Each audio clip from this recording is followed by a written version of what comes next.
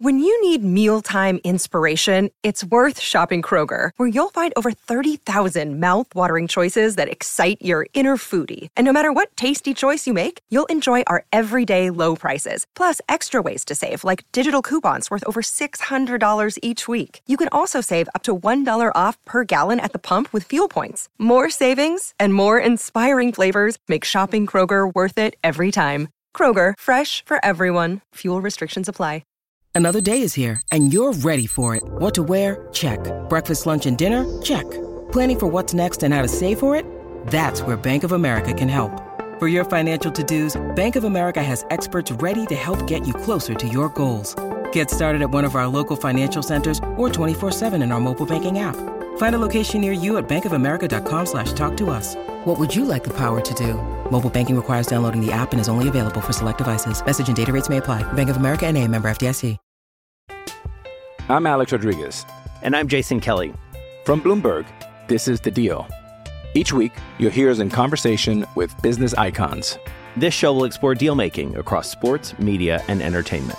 That is a harsh lesson in business. Sports is not as simple as bringing a bunch of big names together. I didn't want to do another stomp you out speech. It opened up so many more doors. The show is called The Deal. Listen to The Deal. Listen to The Deal on Spotify.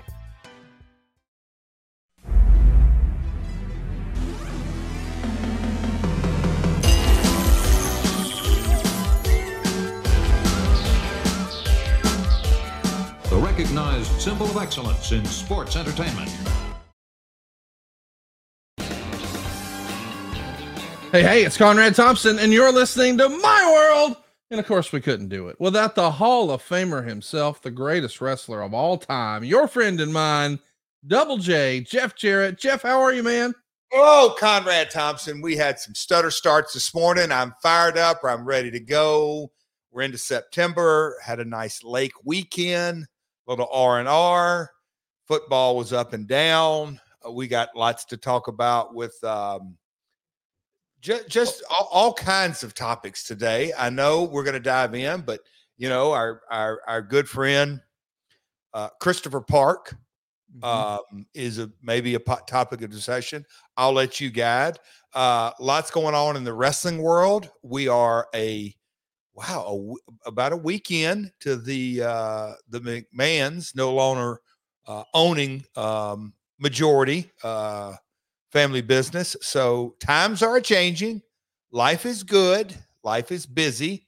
Kids going everywhere. All good, pal. How are you doing? Other than no belts in the bookcases, that's getting a little irritating. You know, 1 week after StarCast, I know you were busy and had to come home and get reacclimated, and you had to do your deal. 2 weeks. I think we're running on the third week. There's none of the set looks empty, pal. Just there's a little bit of a lost feeling. I'm leaving, Jeff. I'm moving. So, you know. Oh, it's okay. Beginning. So this is wow. Yeah, but I mean, listen. Here's the thing. I don't know where we get off starting the show on some. Oh, football's up and down. You know, I said to myself, I wonder what the last outlaw is going to have to say about Florida just breaking an unranked Florida, just breaking it off in Tennessee, 29-16. And that score, folks, is not even really indicative of the ass whooping that bumpkin Josh on the sidelines toted. I mean, it was downright embarrassing, if we're honest. I mean, I was embarrassed for you. And then the audacity. I mean, you want to talk about resting on your laurels. When the rankings come out, Tennessee still ranked ahead of the team that took them to the woodshed. Like, Tennessee is still ranked 23, where Florida is just now 25 after they beat you by multiple scores.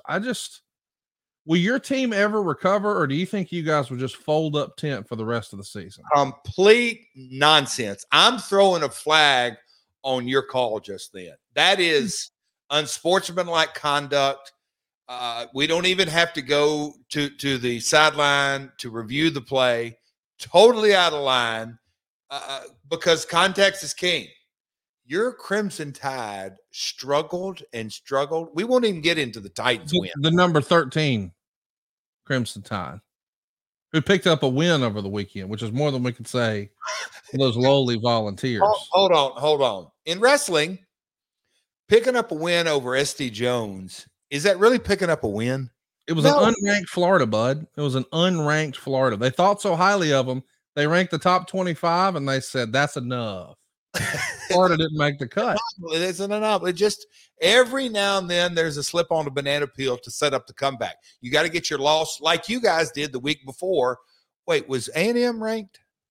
You mean Texas? Yeah, Texas was ranked like number 10 or 11. See, but Utah, who beat Florida, is also ranked number 11 right now. I'll be honest. I'm worried about your team. I'm embarrassed for you. No, you come on this program. I had to listen to Rocky Chop. That's what it is. See, you got nervous because you literally are trying to make a mountain out of a molehill. It's a little slip up. It's Florida. That's our biggest rivalry. Bigger than Rocky Flop. Is that better? Oh, because that's what it was this past weekend. Speaking of flops, there's one thing you and I can agree on. Oh boy. And I want us to look right at that camera right now.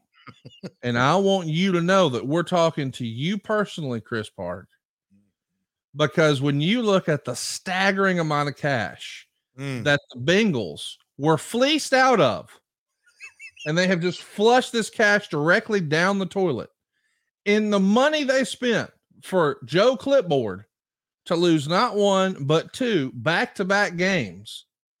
We like talking about the Attitude Era here. You could have had Bret Hart, The Undertaker, and Stone Cold for a year, or old Joey Clipboard just taking an L. Have you ever seen? I mean, this is Johnny Manziel 2.0. Here's his stat line. Worse. I've never seen anything like it. Listen, Joey Clipboard watches film. Johnny Manziel, nope, he didn't watch any tape. So Joey Clipboard, what's that? I don't even have that calculator fired up, but we did a little math over the weekend. It was bad. It was $2.5 million that they spent to lose back-to-back weeks. That's playing some high dollar blackjack. A 3.5 hour game, back-to-back Sundays. They went to the tables. 2.5 million a Sunday. Let me just tell you this. Against the Browns, his quarterback rating was 52.2. He completed 45% of his passes. He had 82 yards. And then he let the lowly Bengals beat him. I mean, the lowly Ravens beat him. Threw an interception there. And what do you get for $487 million? 222 yards and a pick and a passer rating of 85.6. 85.6. Just to recap, his rookie year, my man had an 89.8 on the season. His sophomore year, his second year in the league in 2021, 108.3. By the way, he's completing 68, 70, and 65% those years. Now this year, he's completing 56% with a rating of 70.6. You made a bad bet, Chris Park. You made a bad bet. And Conrad, we weren't running buddies back in these days, but Abyss getting attached to a player. That's par for course. Oh, it is. You can ask the Fantasy Football League. We've got a league. I don't know how many years in a row. I think I've won it 19 out of the last 17 years. But I love those stats. It's kind of amazing. And there's some commissioners, Eric Young, Rudy Charles, Matt Conway. They can all back this up.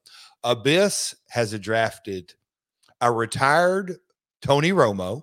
Oh, goodness gracious. A retired Pac-Man Jones. Oh, no. He has come out in his second and third round fantasy league picks, picking a defense one year, a kicker another year. My gosh. And when he latched on to Joey Clipboard, I knew for certain that this guy's career was over. Rest in peace, Joey. Rest in peace. It's like the equivalent of being on the cover of the Madden game. If Abyss says if Abyss is like, do they have a Joe Burrow jersey I can buy in my size? Or I could customize my name on them? Immediately Get that guy off your fantasy team. Yep. Start taking the under. That guy ain't never going to cover again. Never. The highest paid quarterback in league history. And he's I'd pay good money to see Abyss wrestle Joe Burrow with their thumbtacks. A black hole slam right into the thumbtacks. That'd be the only way you could get me to watch anything with Joe Burrow. But I'll tell you what, you can get me to watch something. And I'm pretty proud of this, man. We've had a lot of fun over at adfreeshows.com. And we've started to spin off some new fun ideas. I'm sure you've at least heard about this. Some of our new shows. Well, there's a new one we've got called The False Finish, where we talk to guys like Glacier, and we had a great conversation with Wildcat Chris Harris, and we just caught up not too long ago with Zach Gowen. But we've also done an insiders thing, and man, we've talked to a who's who. Most recently, there was Dan Bynum posted, but I've got another one coming with a fabulous artist who helped create a lot of the iconic posters from the WWF days and their incredible costumes for guys like Razor Ramon and Papa Shango and so many others. But maybe my new favorite series is something we're calling Making the Town. We started with the ECW Arena, but we just posted one with the famed Dallas Sportatorium. Oh, wow. Take a listen to this exclusive clip as a world-class experience of a hostile takeover at the hands of one Mr. Jerry Jarrett. Let's take a listen. Watched that feud, the battle for world class. And it was almost surreal to watch the world class banner be torn down in the Sportatorium and be desecrated like that. It was surreal. That building was synonymous with world class. That's all I knew from a distance. And I'm sure if I felt that all the way up here in the Northeast, I'm sure those fans in Dallas felt the same way. So catch Making the Town plus thousands of hours of other bonus content and do it now with this special offer. New subscribers can save 20% off their first month by going to adfree20.com. That's 20% off month one right now at adfree20.com. Today, Jeff, we're doing something totally different on the program. Wait a minute. Don't get in. Hold on. You know the old adage, if I'm into it, there's a good chance other wrestling fans are into it? Yep.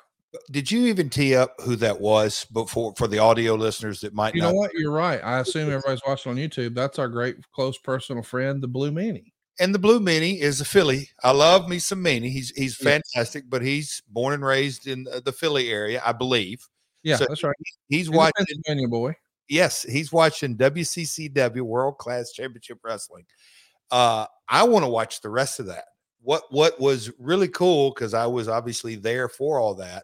I can remember my old man and Eric Embry kind of laying this out, and I'm thinking, how it's just it was sitting under the learning tree of we're going to go tell this story, and they aligned the WCC brand with Skandar Akbar, obviously the antagonist, the heel, and all that goes with it, and there was mail-in campaigns. Anyway, it was a long episodic story, but they had the people in this auditorium in a hell of a house cheering like crazy to tear down that. It was a fascinating story. So kudos, Conrad, to the ad-free team. That's really cool. And have you not released, or is it coming out? Are you talking about the guy, the graphic artist or creative services individual? Did I miss the name of that one?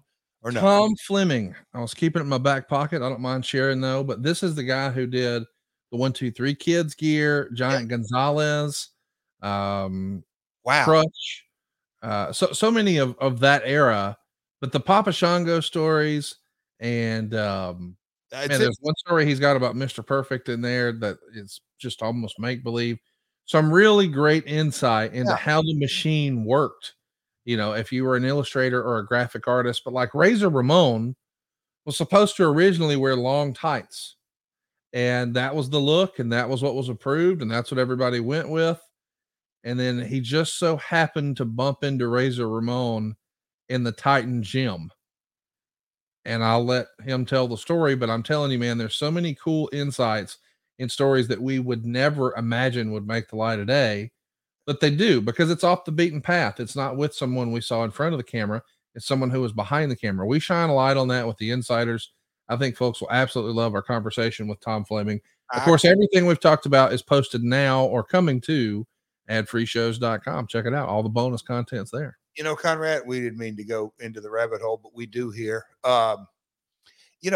Nowadays it's everywhere. YouTube, Twitter, I'm saying the dirt it's so, and I'm saying this respectfully, like you've taught me, it's a person's opinion. It's not, and it's fun to talk about. I mean, you can watch any news station in the world, and now really the sports, ESPN and Fox Sports, and I mean, you get down even to granular level on smaller publications. It's all opinionated, which kind of drives a lot of things. But what you're doing with Ad Free and our whole group here that's the good stuff, man. The real stories of behind the scenes, of pulling the curtain back, and the story behind the story. Hell, I want to watch that one too. So, all right, Conrad, move on. But that's fascinating that he was going to wear long tights. I've never heard that. Dude, it's a really cool story. I think you'll dig it. Check it out. It's adfreeshows.com. And today we're going to be bouncing all over the place. We're going to like it because we're doing something we don't do very often here on the show. We're throwing you guys the keys to the show. Yes, we had a topic. Yes, we had notes. But I thought, man, you know what? There's been so much going on in wrestling in more recent weeks. We need to just get everybody together for what we like to call hashtag Ask Jeff.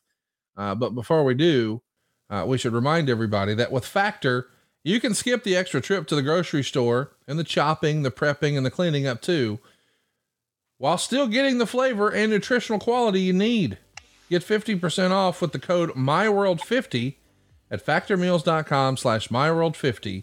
That's factormeals.com/MyWorld50. And the promo code is MyWorld50. Passion, drive, and patience, the formula for winning championships, is also what keeps your ride or die alive. eBay Motors has everything you need to maintain your vehicle and level it up to peak performance. Superchargers, roof racks, exhaust kits, LED headlights, and more. Whether you're into speed, power, or style, eBay Motors has you covered. With over 122 million parts for your number one ride or die, you'll always find exactly what you're looking for. And with eBay Guaranteed Fit, your part is guaranteed to fit your ride every time, or your money back. Because with eBay Motors, you're burning rubber, not cash. With all the parts you need at the prices you want, it's easy to make your car the MVP and bring home huge wins. Keep your ride or die alive at ebaymotors.com. Eligible items only. Exclusions apply. See ebaymotors.com. Man, you said it. We talked about it last week. This is going to be the beginning of the end of the McMahon era. I can't believe that's the thing, but there's a real plan in place. And for, I don't know, decades of people speculating and guessing and wondering, what is the succession plan going to be? Well, it involved a merger with the UFC to create the new company, TKO.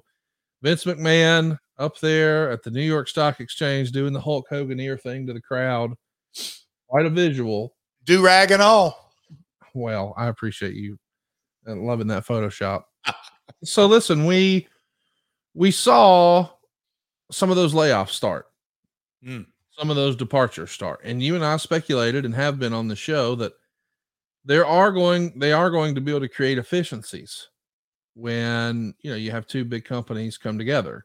We talked about some of those might be things like travel and HR and legal. Well, the first one down was Frank Riddick, who is the president and CFO. And I heard from a lot of people, I can't believe he's leaving. Then I thought to myself, how many CFOs do we really need in this new company? So either way, don't cry for me, Argentina. My man's walking with $5 million. Lots of other big names who headed up different departments are no longer with the company.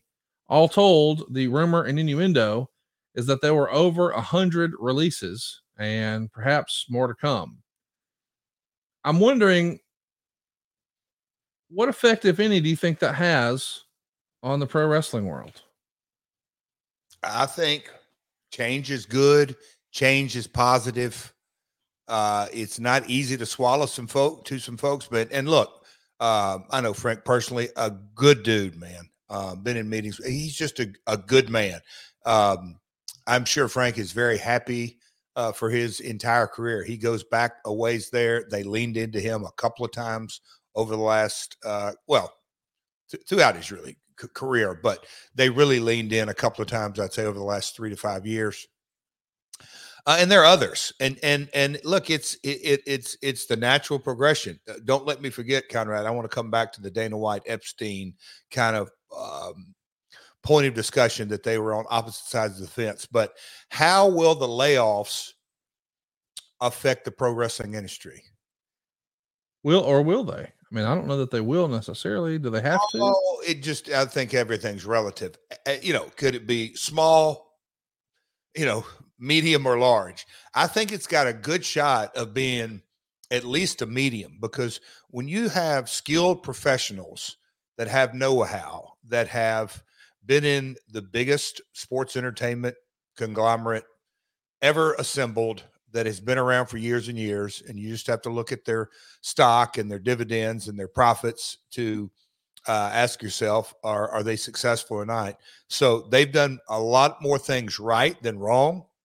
And I'm sure the good businessman learns more from the decisions that were made wrong than right. So I think there's a lot of wisdom on the open market right now. I think it's the best way to say. And I think it is going to be up to all promotions around the globe. Do they want to tap into that wisdom? Whether it's a full-time, a consultant, whatever it may be. But I think it's a huge, huge upside for the wrestling business as a whole, including the WWE, because the merger, like you said, you don't want to duplicate spots. And that's the reality.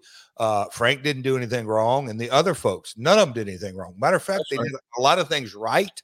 But, I hate to call always, my old man used to always call him bean counter, so I almost did that. But anybody in finance, look, he ran the WWE books. Well, now you got somebody that's got to run the Endeavor books, not just the UFC. So anyway, congrats.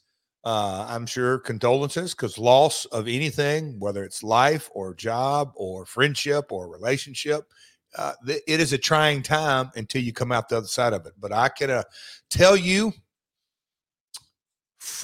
from experience, multiple examples, any valley is just in the process of creating that mountaintop. So I wish everyone well, head up, and there is a boatload of opportunity in front of you, but you got to go grab it. Dude, I love your perspective on that, because we've talked about your ups and downs through your career and life here on the program. And you're right. Every time it feels like the world from the outside looking in had old Double J counted out, he came back bigger and better and stronger than ever. So I'm pulling for those folks and hope that this is just their valley before their next big peak. And man, we had a lot of conversation online. I guess it was about 2 weeks ago. Oh, hold on, Conrad. I'm sorry. Yeah. Did you see? Because I don't know if you're moving on from the subject. Are you moving on from the UFC, WWE? We'll talk about whatever you want, Daddy. It's your show. No, the Dana White Epstein. Oh, Epstein comment. Yeah. What's your take on that? Now, I guess to catch everybody up, I'm going to paraphrase. Yeah. Epstein said something like, we see a world where eventually we'd like to get to where every WWE fan is a UFC fan and every UFC fan is a WWE fan. And I'm sure he felt like there was crossover. And once upon a time, I did believe there was a lot of crossover. I think as time has gone on, there is less and less. But certainly you look at guys like Brock Lesnar and Ronda Rousey. I mean, certainly Conor McGregor is a natural born sports entertainer. There's other names that would check that list. I mean, just looking at the current roster today, Shayna Baszler, Mr. Riddle, there's a bunch of talent who could make it there if their MMA career is over one day. But Dana White came out and said, that's one of the dumbest things I've ever heard. So, Conrad, this is what's bizarre. I can't say it's completely different. I thought Epstein's point was, we want to create synergies on mega weekends, pay-per-view weekends, whether it's a Friday night event for UFC and a Saturday night event for WWE, or Saturday, Sunday, or whatever it may be. I thought not only yes, but hell yes. That'd be huge. It is I believe for the majority, it is two separate fan bases, but you have one load in, one up and down. I'm talking about from a production point of view. You're in one arena. You have just like the synergies of finance and HR and administrative and accounting and all that kind of stuff. Okay, well, their place of work is in one town, not two. And so there's a lot of situations where I think there's an upside. And I also think you can just own the town. Go see UFC Friday, go see WWE Saturday, because it really is, for the most part, two different audiences. I thought and I think we're going to see that. I'm not sure exactly how that's going to flush out, but I'm not going to say a Mania weekend or a SummerSlam or Survivor Series, the big four, so to speak. I don't think it's going to happen on those weekends, but let's just take, what was the latest one? Payback in Pittsburgh or whatever it was. I can see a Friday, Saturday with that because there's so many events. I think it can create a whole new kind of branding initiative with a lot of upside, and you can have the occasional, we'll call it a fan fest where you have, yes, all under one roof. I think there's a lot of ways to monetize that. So I just thought it was interesting. If not the day that they merged, the day after, Epstein and Dana are on polar opposite sides. And I'm like, is that the message you want to put out right away? But all fun. We're in the fight game. So conflict creates. So anyhow, go ahead, Conrad. No, I think it's great for the industry a whole. I think it's great for AEW. I think it's great for any and everything. And I don't put them in the same bucket. I think it's great for MMA, and I think it's great for professional wrestling. Can you imagine how exciting it would be if the UFC used WWE production, like as far as the staging and the ramp and the video boards and all that? Like UFC fans would lose their mind with that level of presentation. And I think we're going to see it. I think it's in a lot of ways, and I've said this going back 3 generations. In professional wrestling, wink, wink, we control wins and losses and presentations and storylines and everything that goes with it. And in the UFC, they don't have that luxury, so to speak.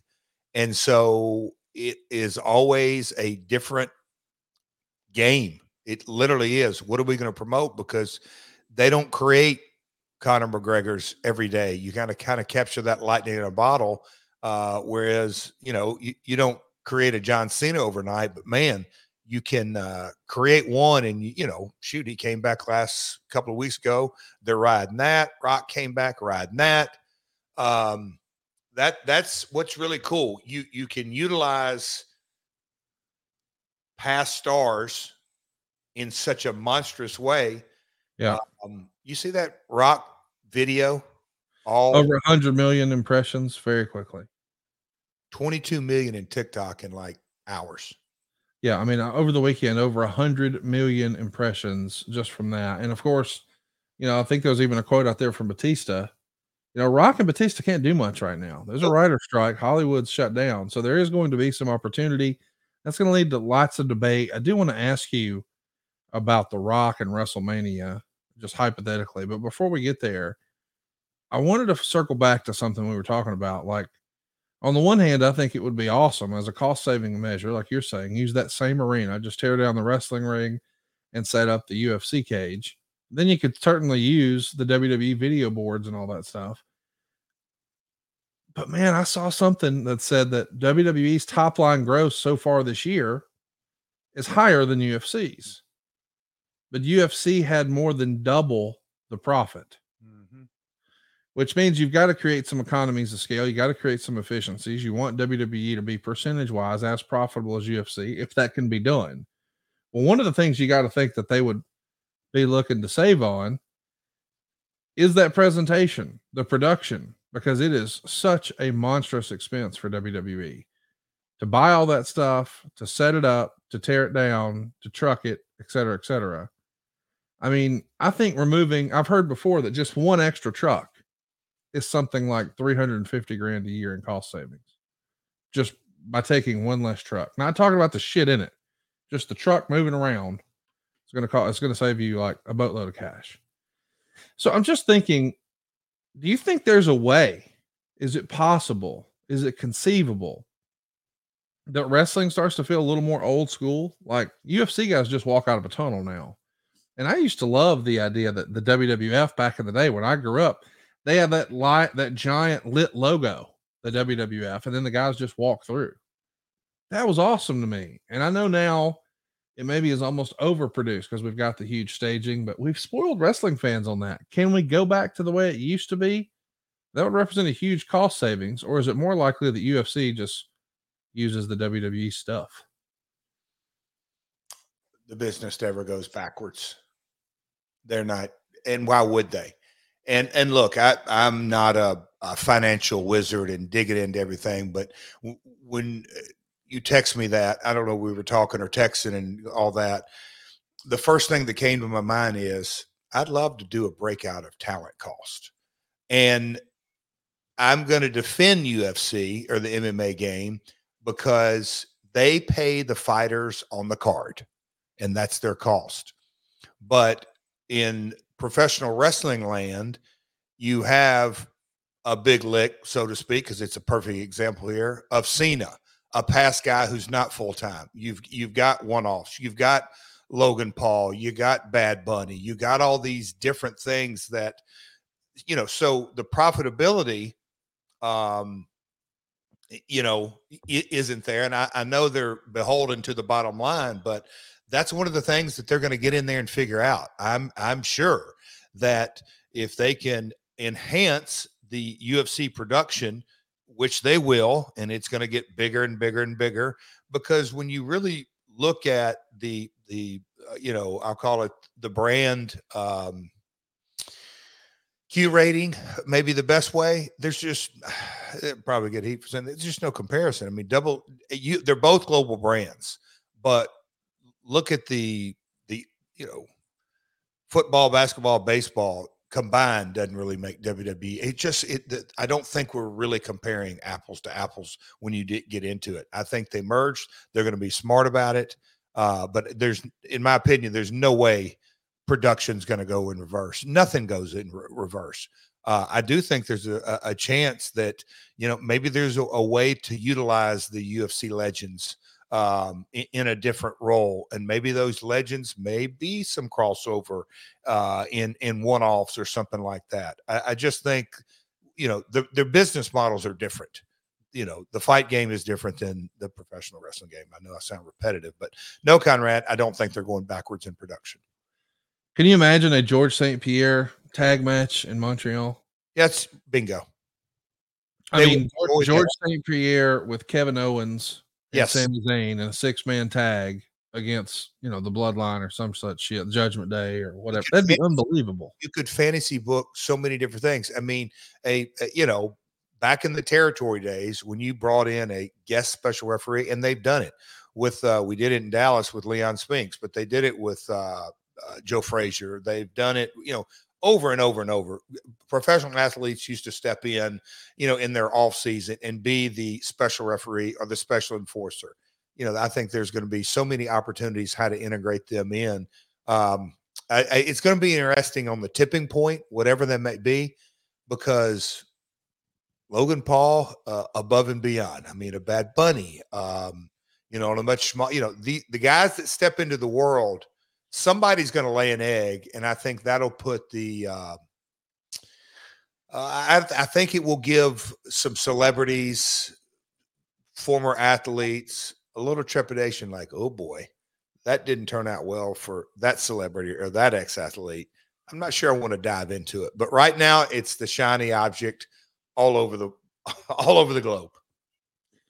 So let's talk about WrestleMania, because that's the next big event, and I want to talk about the Hollywood effect. But before we do that, you mentioned Logan Paul, and we're about a month away from him fighting Dylan Dennis and KSI fighting Tommy Fury. And this is essentially like a Prime fight, if you will. Of course, KSI and Logan Paul are partners in Prime.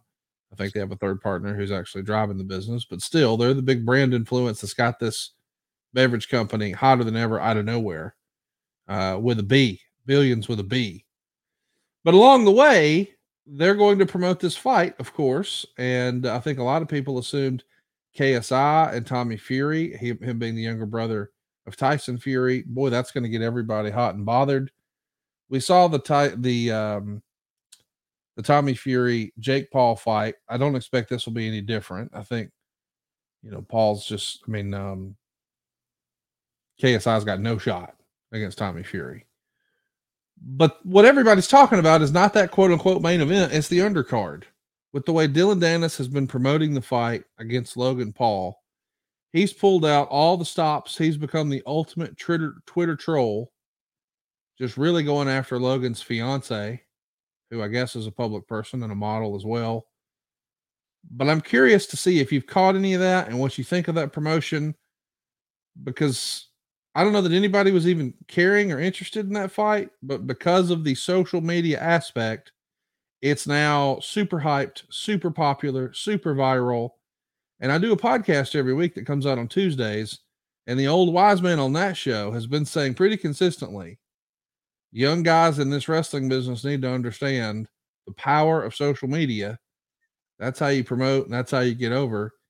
I don't know if Dylan Dennis is a listener, but boy, has he done it. What do you think of the job Dylan has done? And in your opinion, has it gone too far? You do a much better job of at phrasing that. Can you peel one layer of the onion back? How would you, for example, what is his mission statement on Twitter to promote this fight in regards to the fiance? Because I got a little story here. So just so everyone knows, because I know there's a lot of just hardcore wrestling fans listening, Dylan Dennis is a multiple-time jiu-jitsu world champion, but the most recent time he fought was 4 years ago. And since then, he's developed a bit of a reputation amongst naysayers where people would say, oh, he's going to no-show. He's not going to show up. He's going to pull out of the fight. He's not a real fighter. He's got all these excuses, blah, blah, blah. He gets booked for this fight against Logan Paul. And Logan Paul goes as hard as you can, or Dylan Dennis does, at Logan's fiance.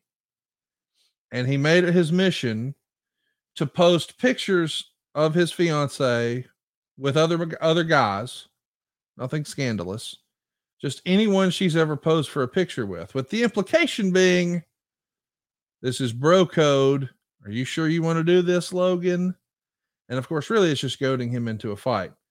As silly as this sounds, if you haven't been paying attention to this, in the month of August, he had over 2 billion impressions on his posts. It resulted in a lawsuit, a real deal lawsuit, where now Logan's fiance is suing Dylan. Now, when I say real deal, I mean it was actually filed in a courthouse. I don't know how far they're going with this promoting, but I know for sure Dylan is selling his ass off on this fight. And it's not so much about the two guys as it is one guy is very clearly trying to position himself as a heel. It's wrestling, Jeff. Oh, wrestling. So my brother-in-law, about a month ago, we're talking about maybe high school football or catching up or whatever.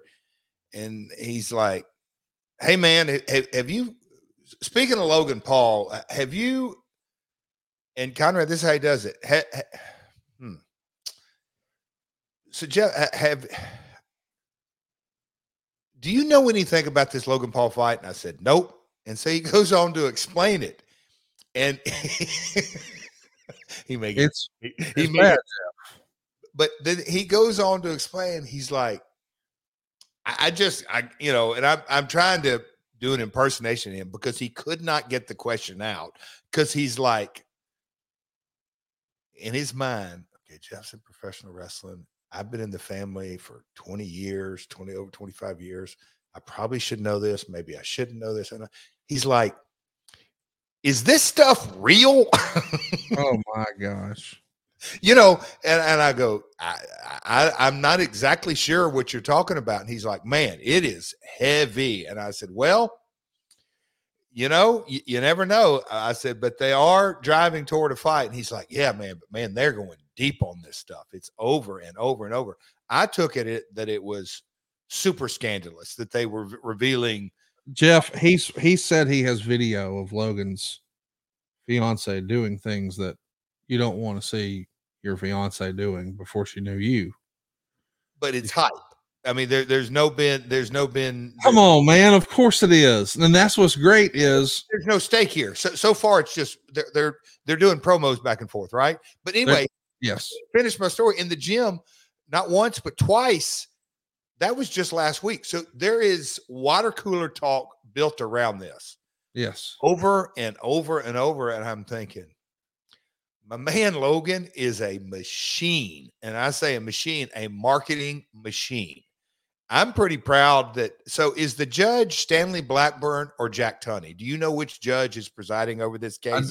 I don't know who the judge is, but I appreciate what you just said, because all I could think when I saw it on TMZ that she had filed lawsuit against him, because I guess what she did, or what he did, is he had someone hack into her Snapchat. Oh, or that's the story. Oh, goodness. And she looks right at the camera and talks about all these different things she'd like to see happen. You don't really want to hear those things.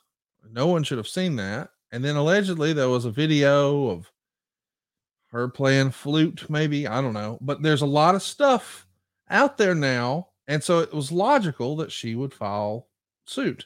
Well, I heard once upon a time that Macho Man was such a stickler that if any fan went down to the courthouse and looked to see, well, they'd find out what was really going on with him and Miss Elizabeth, because they carried it all the way. And so I just thought when I saw that on TMZ, and these guys have figured it out, because again, I want to repeat what I just said there. One man's Twitter, he has 900,000 followers now. He had a lot less than that when the month of August started. But one man on Twitter with 900,000, so less than 1 million, had over 2 billion impressions, billions with a B, in August. I love it. And so, Jeff, I want to ask you, what station and what time can we see Dylan on network TV? Does he come on Mondays, or is that Wednesdays, or is that Fridays? He's not on TV at all, y'all. He doesn't have one segment on TV whatsoever. His Twitter got 2 billion impressions. So I know there's a lot of people out there who think in order to be successful in wrestling, you have to have your match has got to go 3 segments, and you got to be in a crossover. Oh my gosh. And it's like, wait.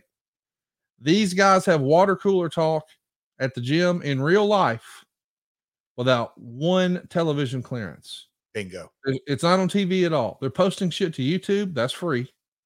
They're posting shit on social media. That's free. The paid I'm sure there's an advertising budget for this, but what they've done on social media, I mean, if you went and you asked like a Darren Ravel what the social media, the advertising value of just Dylan Dennis's Twitter last month was, it would be unbelievable. And it was free. And all I could think is this is Jeff. Jeff has said this is exactly what to do. And whether you got to troll the guy on his fiance's questionable past, whether or not that's true, who knows, or murder a grandpa in a parking lot in Nashville, you just got to do what you got to do. Damn right. So I guess we are in our topic, because it's Ask Jeff Anything. It is. I got to fire back at you. Prime time is running wild. Oh my gosh. And you know what? I know this for sure before you get going on him. Every single day, I have it on good authority that Deion Sanders wakes up and takes 1 scoop of AG1 and a cup of water. That's it. And that's all it took for him to get old momentum on his side. He needs that immune system support, because everybody's wanting to shake his hands right now. He needs better gut health, because sometimes his kids are going to have to pull it out in double overtime. And he needs a boost of energy, because everybody expects him to stay hype when he's got Offset and The Rock on the sidelines. And maybe he hates taking pills or vitamins, or maybe he just wanted a supplement that tastes great. Well, AG1 is prime time for you, baby. Do it on your way to work out. Do it just to start your day. My wife tells me on her way to the gym every day, if she misses a day, she can tell. She's not as productive at the gym. I know I'm not as productive at the office without it. In the afternoon, I feel like I'm losing focus. I can't really be as effective as I normally would be. With AG1, all that changes. They replace your multivitamin, your probiotic, and more in one simple, drinkable habit. It's a science-driven formulation of vitamins, probiotics, and whole food sourced superfoods and nutrients, 75 different ingredients in total to help support your energy, your focus, your strength, and your clarity. Think of it as like a all-in-one nutritional insurance. If a comprehensive solution is what you need from your supplement routine, then try AG1. Get a free 1-year supply of vitamin D and 5 free AG1 travel packs with your first purchase. Just go to drinkag1.com/myworld. That's drinkag1.com/myworld. Check it out. You'll be glad you did. I'm Alex Rodriguez. And I'm Jason Kelly. From Bloomberg, this is The Deal. Each week, you'll hear us in conversation with business icons. This show will explore deal-making across sports, media, and entertainment. That is a harsh lesson in business. Sports is not as simple as bringing a bunch of big names together. I didn't want to do another stomp you out speech. It opened up so many more doors. The show is called The Deal. Listen to The Deal. Listen to The Deal on Spotify. So yeah, man, let's talk about prime time. Deion Sanders has his cats ready to roll, man. They somehow are 3-0. Ticket prices are through the roof. He sold over $1 million worth of sunglasses just this past weekend. He had one of his sons just tear up the football field at quarterback. An unbelievable stat line for him. Yes, he had an interception, but if you watched it, almost a fumble. And then the other kid, man, pick 6. Who'd have thunk it? It's really remarkable to see what he's been able to do in a very short period of time. He's got the fan base motivated. He's got, the ticket prices through the roof. He's got the attention of the mainstream media. I mean, everybody set up their game day shows in Colorado. That's the first time that they've done that in probably decades. But he faces 2 back-to-back challenges now, Jeff. It's no longer just a chippy Colorado State as an in-state rival. And yes, they won, but they were a 24-point favorite and won it in a double overtime and then stormed the field. I know the hype train is here. And a lot of the naysayers, Jeff, they say that comes to an end this weekend against Oregon or next weekend against USC. But at the same time, nobody thought they would beat both Nebraska and TCU, but they did. What say you? Can you keep it going against Oregon and USC? Or is it all hype? I say this with all diplomacy. I don't really care. Yeah. I am so fascinated that, Primetime was the guy that he was a sports entertainer, obviously not a professional wrestler in that vein, but he's been entertaining in sport since college. Yeah. And he just kind of broke the mold. And I remember when he went to the Cowboys, and I'm just thinking, man, that team is just ready-made for him. But he was a star at Florida State. He's always marketed himself.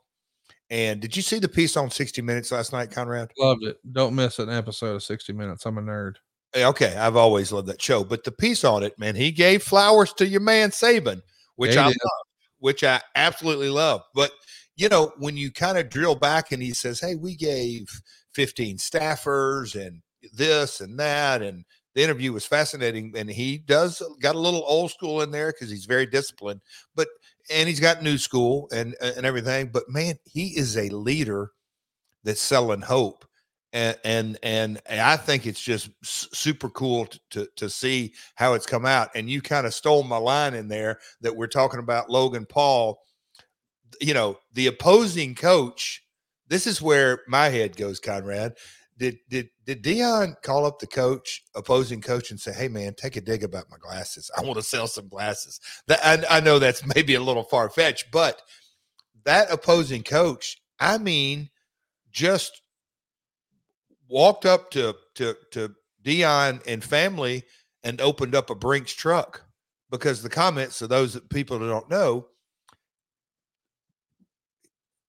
Deion Sanders beat TCU, which was in the college national championship game last year. They upset them game 1.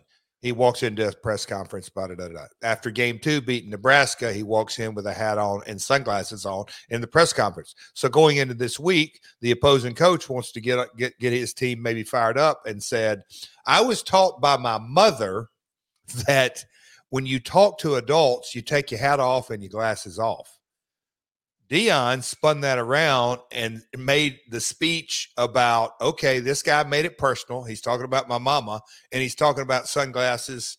And, oh, by the way, I've got a brand of sunglasses, and so I'm going to talk about it. I sold 1.2 million in a day. It's just fascinating, the Logan Paul fight, just how all that is done organically via social media. Because it wasn't like, yes, the sports centers and the Fox Sports of the world, that they put it out there, but it was all over social media.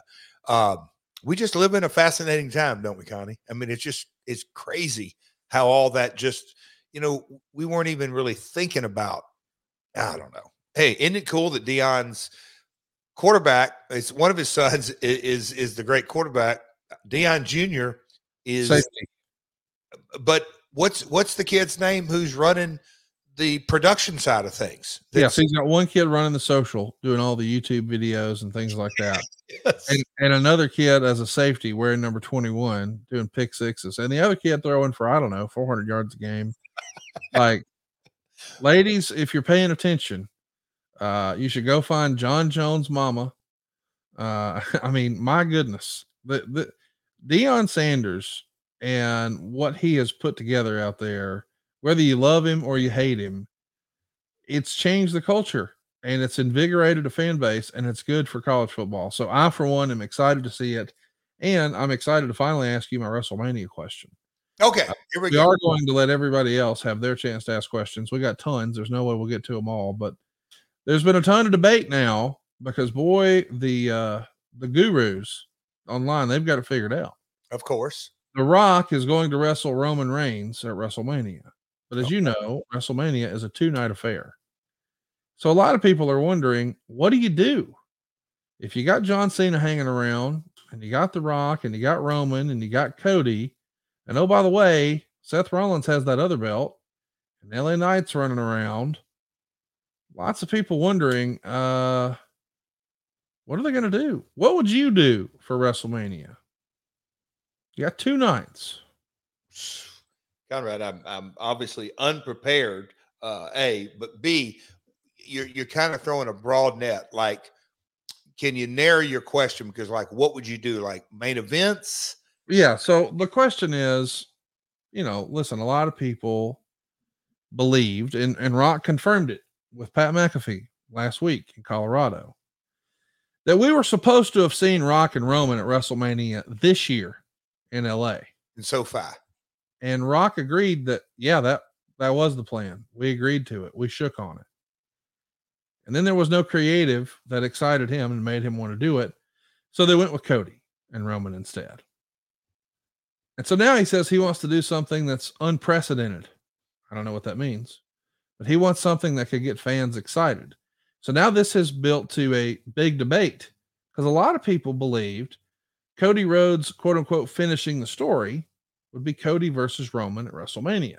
And now others say, well, it's the 25th anniversary of The Rock's first WrestleMania main event. It's in Philadelphia, the same town. Maybe it makes sense. Rock versus Roman. But man, we're still so far away from the writer's strike. And Rock says it has nothing to do with injuries or schedules. Injuries are just part of it. And I control my own schedule. That's not the issue. It's got to have the right creative.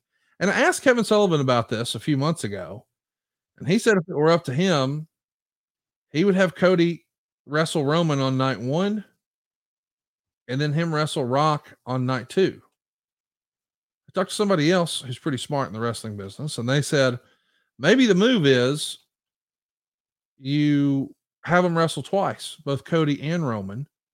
Maybe one guy maybe Cody wrestles John Cena on night 1 and Rock wrestles Roman on night 1, and then Cody and Roman wrestle on night 2. And I saw an even third person, another smart person, I won't say their name, said, I'd do a 3-way. And I'd have Cody pin The Rock to win the world title. That way you had a return. So Roman could say, you didn't beat me. And that becomes your SummerSlam match. And maybe the following year, Roman and Rock wrestle in a singles blow off and that's it. I don't know, but you've booked a lot of wrestling in your day. What would you do with Cody, Rock, and Roman? Creative is subjective. Sure. As we know that. and this is really, wow, off the top of my head. So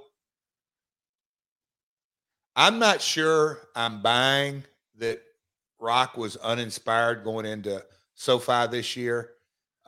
We all know what happened the day after. Yeah, it was a money thing. I just think there was a lot going on behind the scenes. Vince coming back, the sale, the merger, the executive situation, the WWE over the last 12 months, when you really think about it, if you want to pull in 18 months, how much, think about that, Conrad. I mean, wow, lots of changes. Yes. Yeah, lots of changes. So I can kind of see in my man Dwayne, second and third generation going, there's a lot more upside to having a little patience. I'm going to set this one out for whatever reason. And that, so, okay, now Endeavor and UFC and maybe the writer strike, maybe not, I doubt it, but maybe there's something there that excites him. So kind of off the top of my head, I would go, because you got to move mountains. I could give you a couple of Memphis stories that, my old man would get an opportunity to get a date on even an idol. I'm not saying comparative, but, to get a special talent that you don't have full time, you do change plans. It's the nature of the beast. You got to go for your bottom line. How can I make the most money? So do you do Rock and Roman on one night, and on the other night, Cody has to finish the story? And I hate to use this line, but I think it is the most appropriate that I can come to my mind, is that your father-in-law's adage, to be the man, you got to beat the man. That's right. So if Cody is really going to be the baby face of the company, all doors have to go through Cena. So you go Cody, Cena on the other night, and you give them the finishes that whatever needs to be done. And that's that to me, God Almighty, that's a big ass back to back. That's Cena on one night, Rock on the other. I mean, what do you do, right? I just think it's huge. I mean, I that off the top of my head, that's how you make the most money. Well, we're going to talk a lot about how to make the most money on this program. That's what we spend a lot of time talking about. But one of the things that I had a great amount of fun with about 2 or 3 weeks ago, probably 2 weeks ago at this point. Oh boy. Is someone posted on social media, and I forget who, but it became a thing. Boy, I was today years old when I learned that Jeff Jarrett's WWF gear was supposed to be guitar strings. Now, a lot of people have poked holes in that and said, well, he used it in USWA, so that can't be right. But the design we're talking about are the quote unquote Venetian blinds. That's your term. That's your term. So you know which ones we're talking about. I think Eric Bischoff once called it your dick dancer outfit. Mm-hmm. But this is the original Double J ring gear, and I guess your top, a lot of people believe now, was supposed to be guitar strings. I had never heard that before, and I think our man, one of mine and your favorite follows on Twitter, Andrew, says nope, he used it in USWA. So set the record straight. Were those straps supposed to simulate or emulate guitar strings? They're my seamstress back in the day sewed her husband.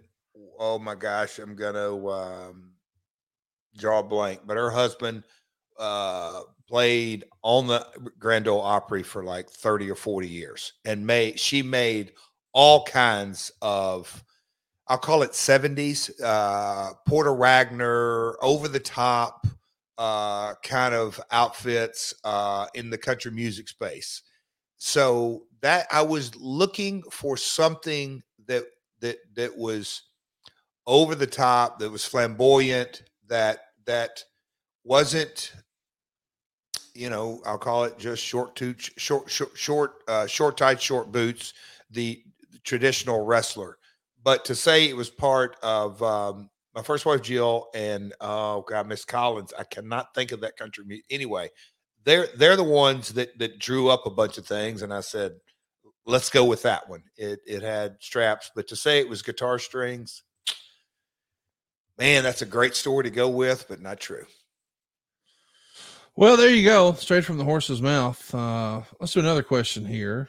Speaking of Ian Drew Dice Clay. But hold one second. On that, so that was done in 92. I did some dark matches for the WWF in 92, and I wore those in that. Well, fast forward to 93, when I'll call it just kind of the time was right. Vince and my father got together. It was time, to go to WWE. That was what they decided. So going into that, they're like, okay, let's kind of figure out, what is that character going to be? And we've gone on that into ad nauseum, so Double J, Jeff Jarrett, and he spells his name, and Bruce and Vince having that conversation. But at the time in the 90s, country music, it was Red Hot with the Hat Axe and all that. But I just kind of look back and go, okay, that outfit was way before Double J, the country music star, was created, but it kind of fit in that whole vein. I'll call it the Grand Weaver woven outfit, long before Double J was really created. So another question here from Ian Drew Dice Clay. If you had the pick of the WWE, AEW, and Impact roster to do a TNA one night stand pay-per-view, oh boy, what matches would you book and what location would you use for an authentic TNA at its best card in 2023? So listen, we're not going to book the whole card, but it is interesting. If you were going to do sort of the ECW equivalent of a one night stand, would it make sense to do it at the fairgrounds, at the Impact Zone, or somewhere else?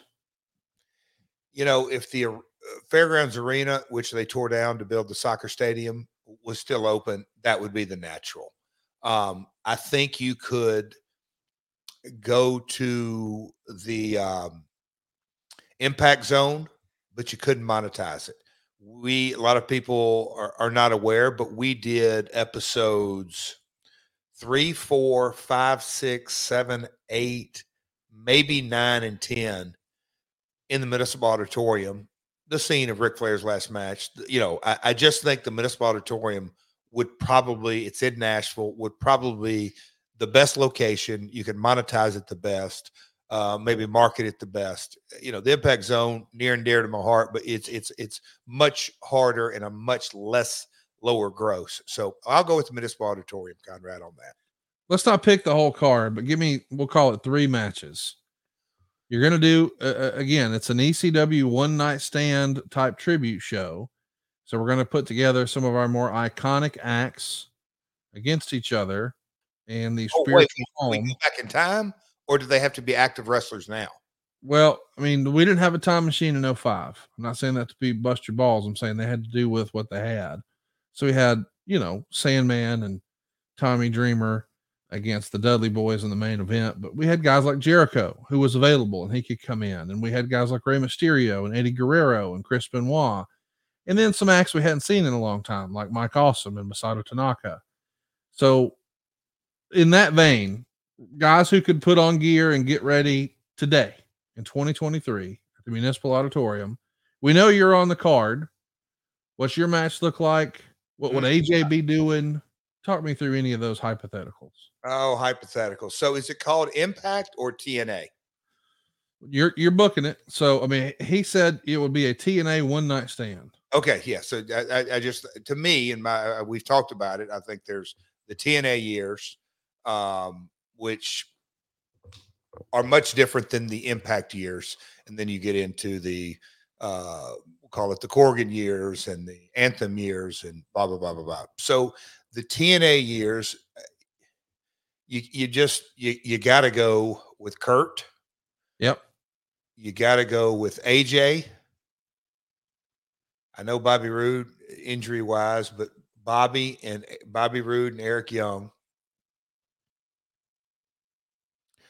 Chris Harris and James Storm. Yep.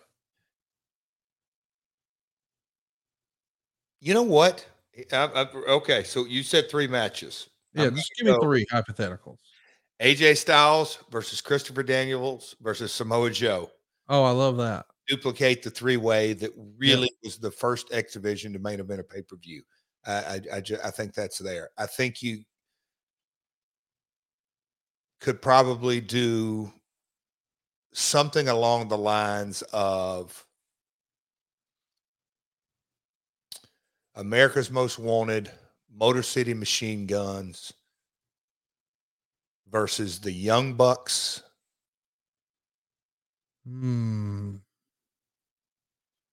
Trying to think of another tag team that would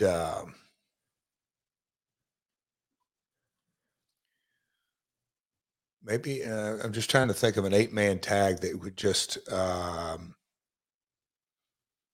Elix Skipper. Did we find Elix and Low Key? Dude, when you said Elix Skipper, I just assumed you're going to put Elix Skipper and Christopher Daniels together. I didn't see that with Samoa Joe. That works. But do you put Elix and Low Key and the Bucks against Motor City Machine Guns and America's Most Wanted? Dude, that's crazy. One more match. You hadn't done anything. Put yourself in one. Where's Kurt Angle?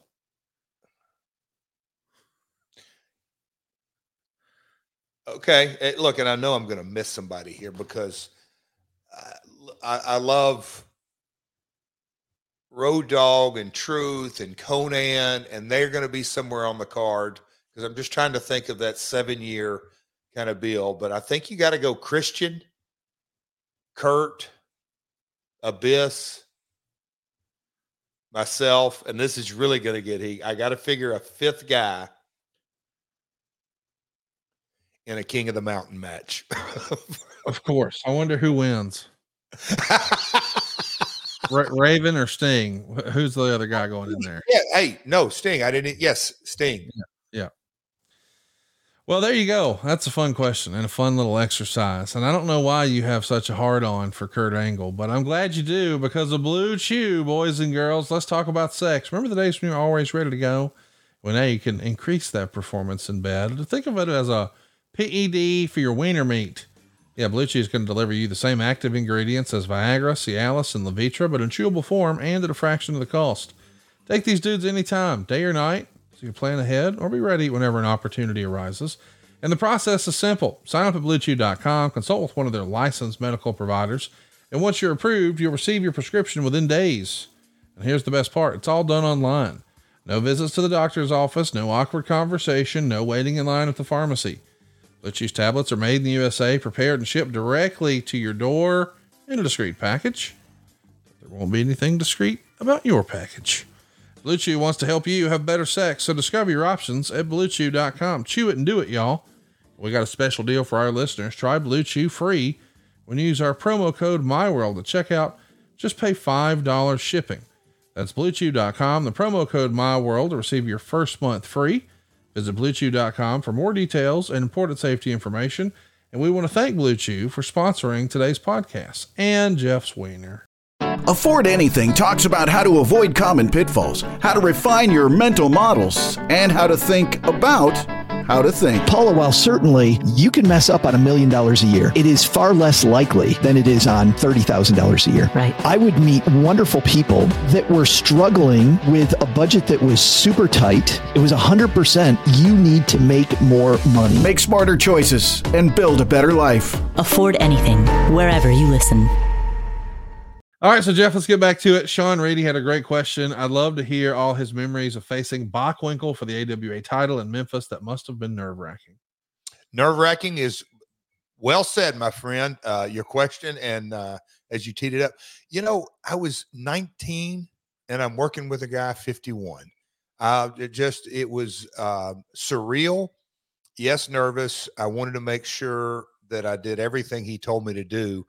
But as I've learned through the years, those kind of butterflies and that kind of nervous only enhance your performance in so many ways. But what a pro.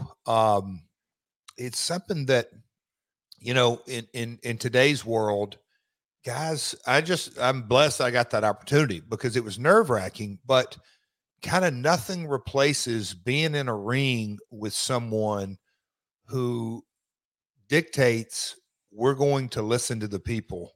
And I know it's a different era, and I get we're in the TV era and everything that goes with that. But you can still do bits and pieces of that on independent shows. I went to an independent show this past weekend. Took my man Codes out to the Tennessee State Fair. They had old school nightly wrestling, pro wrestling entertainment. Sergeant Slaughter was the celebrity in the house, but a night of great wrestling. But I watched bits and pieces of every match, and that's kind of the one thing that, to me, sets any performer apart.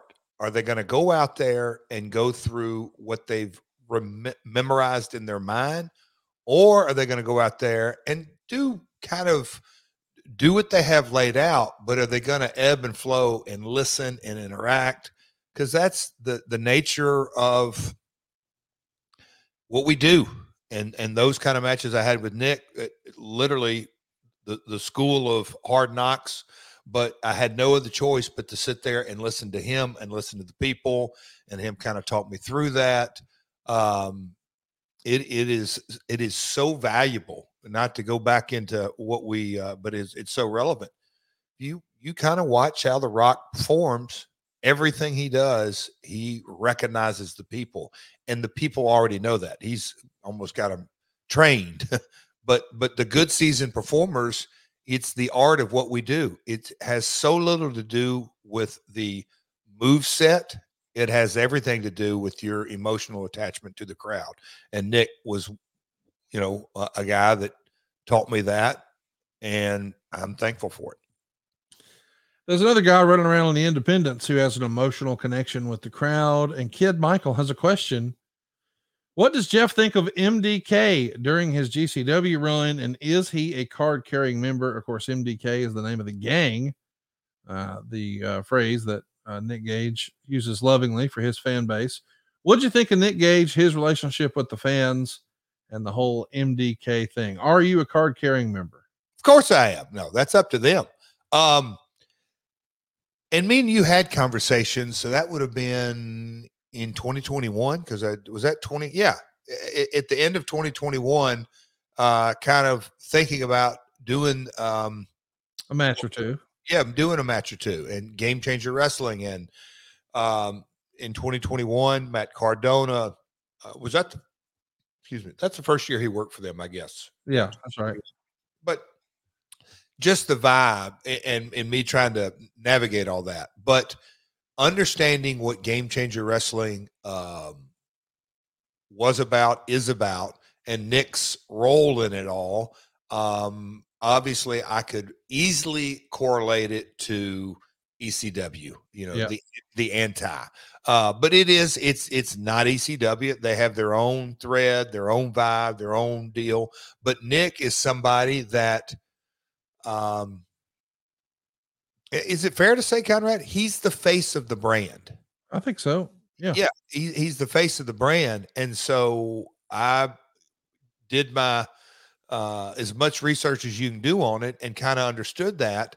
And, I saw Brett and him on the show about addiction, and just kind of the whole vibe around it. But they're a perfect example of understanding their audience and monetizing it. To me, it's that simple. Brian Wiseman wants to know, and this is a great question: how does a gimmick become part of a long-term character, or a long-term part of a character? The idea being, it's been years since Jarrett was the world's greatest singer, yet no one questions why he always has a guitar. Okay. If you think about and know my history, I carried I used the guitar and we used it as spots before Double J. When I was Double J, world's greatest singer, world's greatest entertainer, world's greatest wrestler, I didn't use the guitar. That came in Listen Up, Slap Nuts. Don't piss me off. My bad. Don't piss me off, which went into Listen Up, Slap Nuts. The world's greatest singer, world's greatest entertainer. I did a couple of spots on Raw playing the guitar. Brian was my roadie and all that. And that's why I think there's such I had a conversation at AEW recently about this. When people say, hey, man, I've got a gimmick I'm doing. I understand that. And that's words. I'm playing Mr. Wordsmith here. But the reality is, hey, what extension of your personality are you going to be?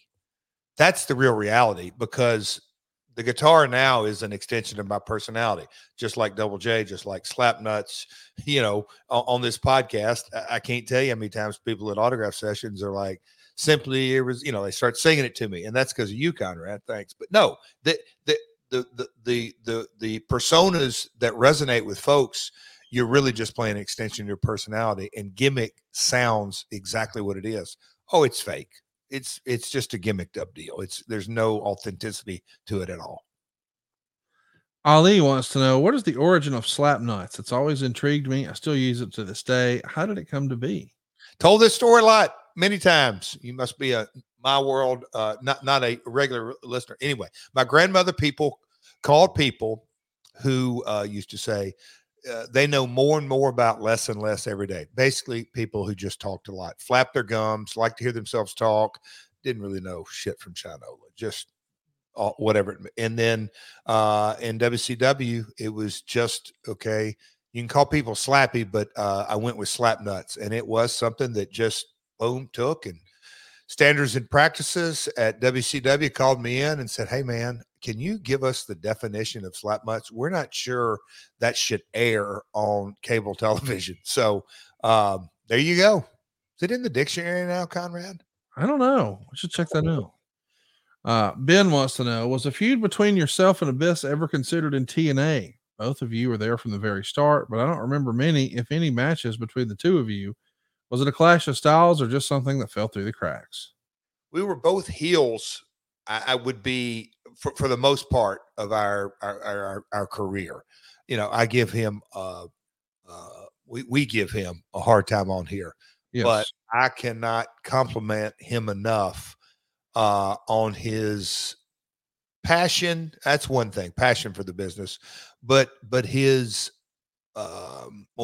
my confidence in Abyss is right up there at the very top. Many times at TNA, wearing the multiple hats that I did, I knew that if Abyss was in my segment on any shape, form, or fashion, that I would go to him most of the time before show day, but say, hey, man, you're involved in this. Will you kind of run pulling on it? We didn't use the word, maybe I used the word agent, but, produce it, agent, whatever it is. Let's talk about it. Come to me. And Abyss knew how to put everyone's piece of the puzzle together. So he just in really great mind for the business. But I think the short answer is we didn't really wrestle each other because we were both heels. I just did a little search over on Cage Match. I can only see where you guys ever had two singles matches, one for NWA Cyberspace and one on TV for Impact in 2010. That kind of is shocking. Yeah. Mm-hmm. Yeah. I can. Wow. One in cyberspace. When I first saw that, when the question, I thought to myself, I know exactly why Jeff didn't do that. I ain't taking no thumbtacks. I ain't going through no table. Nope. That ain't it. Great question here from Michael. Would Jeff have given up the summer of No Worries if given the chance to be in the Invasion angle in 2001? I always thought it would have been awesome to start the whole thing if he gave Vince a guitar necklace in the ring to start everything off with a bang. Now that's fun. The creative behind that, I know we always say creative subjective, but on the simulcast, that's where we saw Vince McMahon spell your name out and say that you were fired on national TV. GONNE, gone. And if he were then going to be subjected to a WCW invasion. Who better than the guy who was publicly fired? And what a cool way to get it kicked off than with a guitar shot. So I know you had, you were intent on taking the summer of 2001 off. It's the summer of no worries. We got a year and we're going to start building this brainstorming idea we had for this new thing. But what if Vince called and said, hey, why don't you come in? Let's do this invasion thing. That'd have been hard to say no to, no? Well, sure. I mean, yeah. I mean, we've stated and discussed this. My contract ran, so I was going to get paid to sit home. That hence the summer of no worries. Yes. I was being paid through the end of October or whatever it was. So that was, I'll call it kind of option A. And knowing the boatload of talent, and I'll just say the Millionaires Club, we could go all Hall, Nash, DDP, Goldberg, Hogan, Savage, whatever. There was a bunch of talent at the very top that Vince had his choice from. And then there were a lot of guys already free. I just knew me kind of doing the jump was in nobody's cards, which I was pretty happy with. But if the chairman would have called, I'd been an idiot to say no. Because I just think there were two stories that could have easily, again, this is a little different era, but crack Vinnie Mac or go after Stone Cold. Both of them could have fit. Michael has a great question. Having watched the Netflix docuseries Wrestlers, which, by the way, is phenomenal. If you're listening to this and you haven't seen Wrestlers on Netflix yet, go out of your way to see it and encourage your non-wrestling people in the house to watch with you. I can't overstate that. I have seen a ton of accolades and kudos online for this series, but I think those are for a lot of people who are quote unquote in the bubble. I always have, and Jeff, you've talked about this before, my mom test. Mm-hmm. My mom will sit down and watch it, knowing she's not a wrestling fan. It must be entertaining on a human, personal level. And she has that same sort of human intrigue with shows like on HBO, like Hard Knocks. So you're seeing an NFL team in the preseason, seeing young guys trying to make the cut and make the squad. She loves the story behind the story more than the actual event itself. So I recommend that if you're going to watch Wrestlers, don't think, well, I got to go watch it in my man cave by myself like I do Raw or SmackDown. Have your wife watch with you. I think she'll dig it. Michael says, having watched that, I'm curious if Jeff has ever met or interacted with Matt Jones. Given his connection with college sports at UK and now in wrestling, I wondered if you had ever crossed paths. Yes, we have. And I'm trying to think, because Conrad, we texted on this other night, and I got to watch that. I hate to say it. I was doing cardio when I tried to call you earlier. A guy came up, and I'm like, hey, I'm on the phone. Anyway, I got your voicemail. But that's the question he asked me. Have you seen the – I'm like, yeah. All right. I said I had, and they went in, and my buddy was talking about the wrestler and heels. Conrad, are you a heels watcher? I watched all of season 1. I've only seen episode 1 of season 2, but I'll finish it. Yeah. Okay. Those are two. I think you'll like Wrestlers a lot more.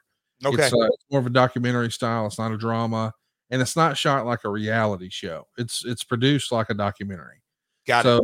Any of those fabulous series you've seen, like Last Chance U or things like that, it's the same creators as that.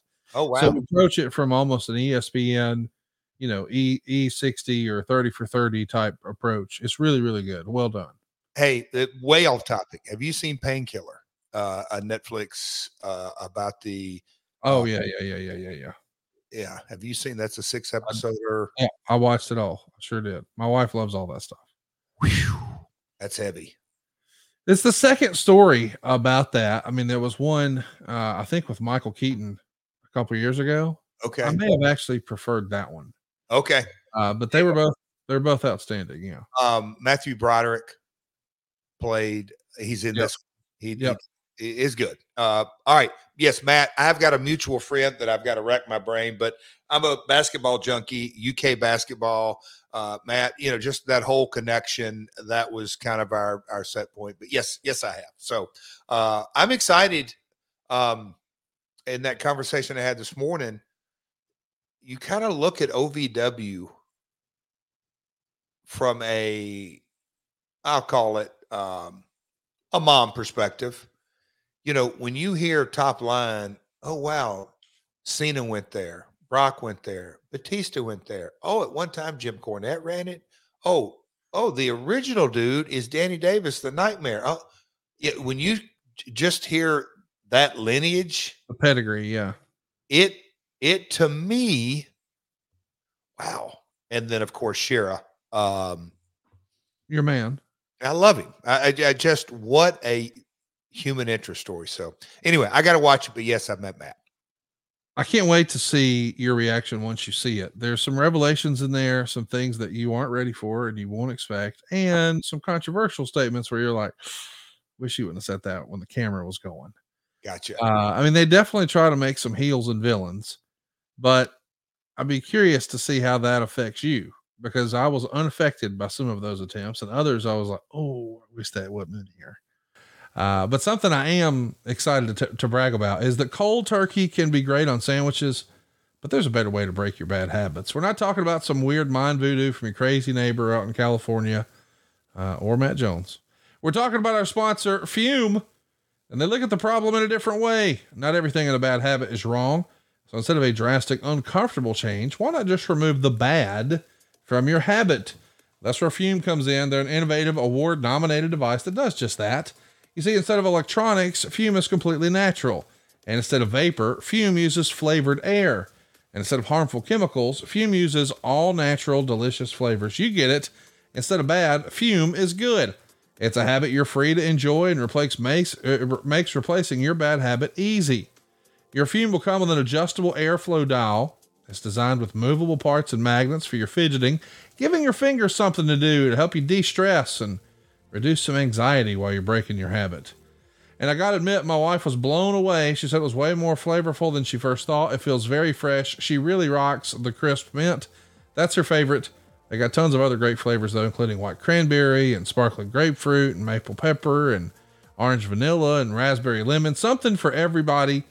You'll notice how great it feels in your hand. It's fun to fidget with. It's perfectly balanced. It's well weighted. And man, it's made out of beautiful wood. It's a cool shape.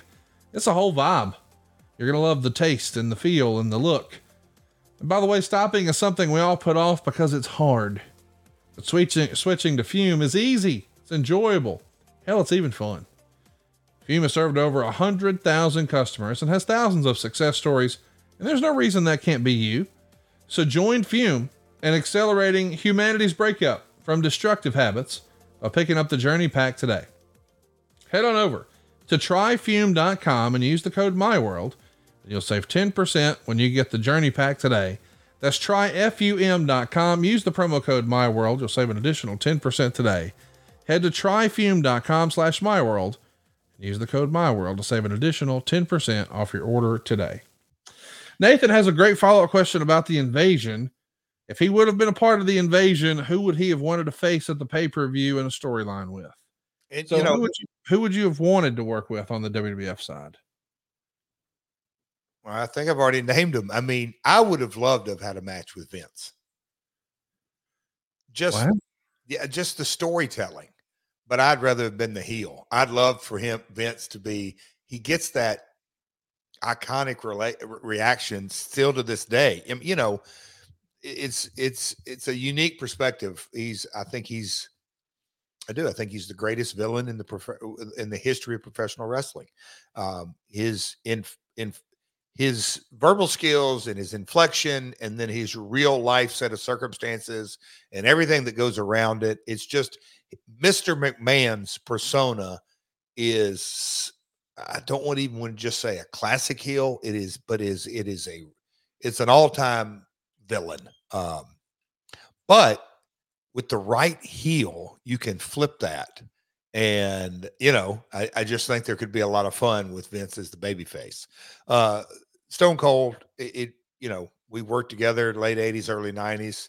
I would have loved to have had that match or a series of matches. I think we could have drawn money. Sean Berkey wants to know, who would you like to play you in your biopic? So when the smoothie of your life is made, not that slapjack. Brother James.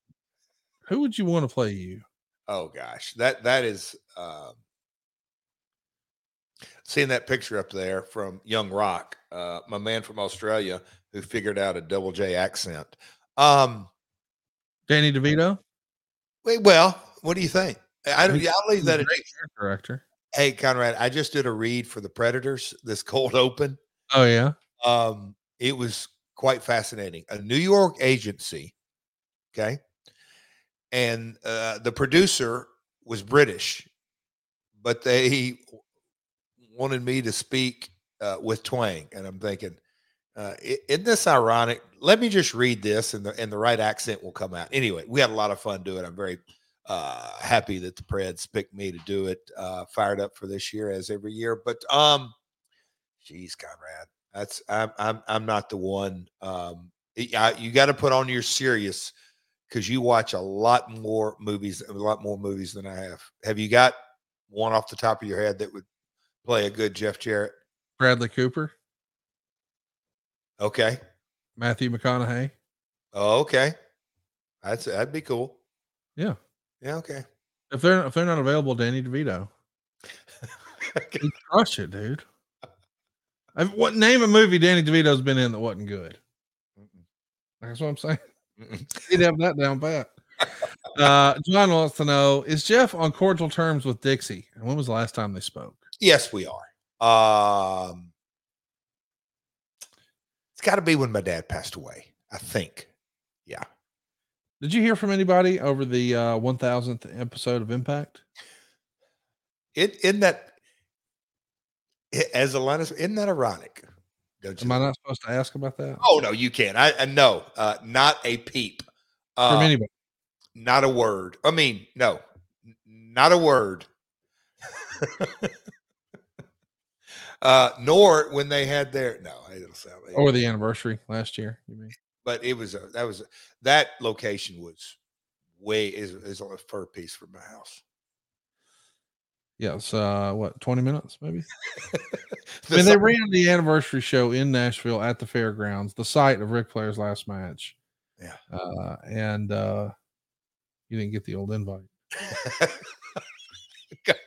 You stirring, pal? I'm just asking. I mean, like, does it? I'm being sincere. Does it hurt your feelings? I get it. I totally understand. That isn't what I asked. Does it hurt your feelings? No, it does not hurt my feelings. It really doesn't, because I understand. I'm not sure that I agree with their line of thinking. If they're gonna, and I don't see that. That's why I've and I still do it over and over and over. But I got to get out of the assumption business. But I would assume. But anyway, I've said it over and over and over. I think there's two distinct brands. I think the Impact brand really became, as we said, Impact LOL.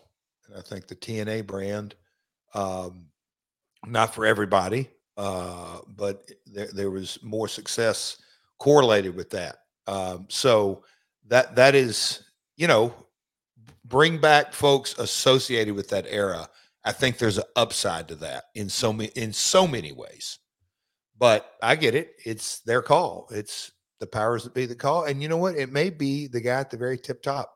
It may be his singular call and say, nope, not doing business with that guy.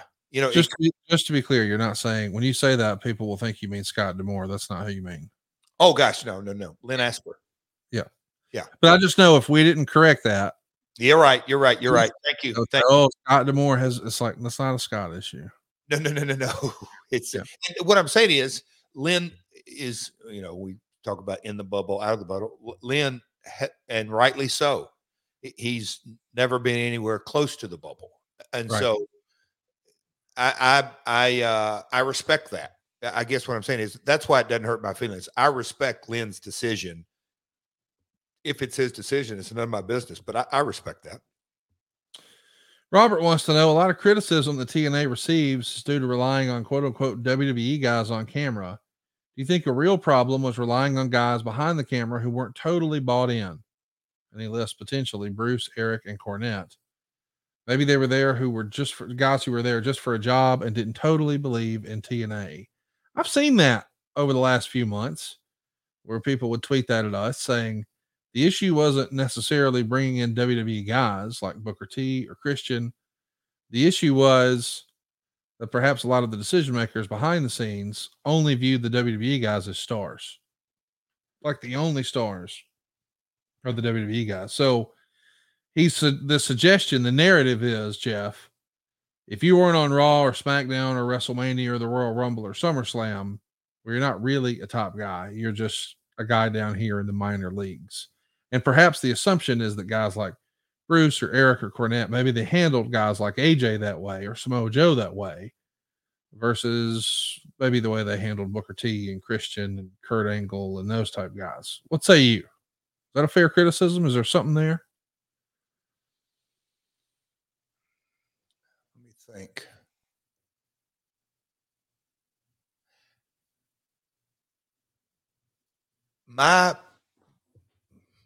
This is why I love this podcast, because, you know, would this thought ever have run through my mind today? No, but I mean, you're asking me, Conrad, the audience of one.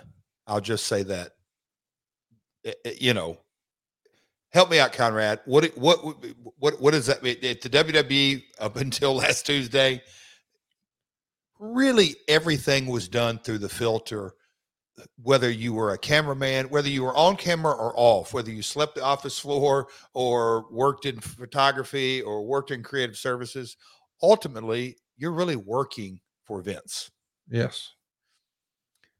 When the power play took place at the end of 2009 between Jeff Jarrett and Dixie Carter, it became the audience of one. And everybody that came into the company was working for her and made decisions based on either what she said or what they thought she wanted. And look, I know for a fact, and me and Eric, you know, look, I don't think Eric looks on his TNA days as fun, or Impact days as fond days, but I do believe he got up, came to work, and made the best possible decision that he thought that was for the day. That whether I agreed with it or disagreed with it, that was irrelevant. He was doing what he thought, and that is how can I make my boss, Dixie Carter, happy? And every decision was made that way. The lack of communication between Dixie and her group was Dean Broadhead, Vince Russo, Bruce Pritchard, Hulk Hogan, and Eric Bischoff. I think those five never really knew what the other was thinking or talking. It was such a disjointed lack of communication, chaos at the top. But Dixie, bless her heart, I just said she sent nice texts and all this, but we're just talking business and all the water under the bridge. If Jeff went left, then I need to go right. If Jeff went right, I'm going to go left. You just kind of look at the entire organization.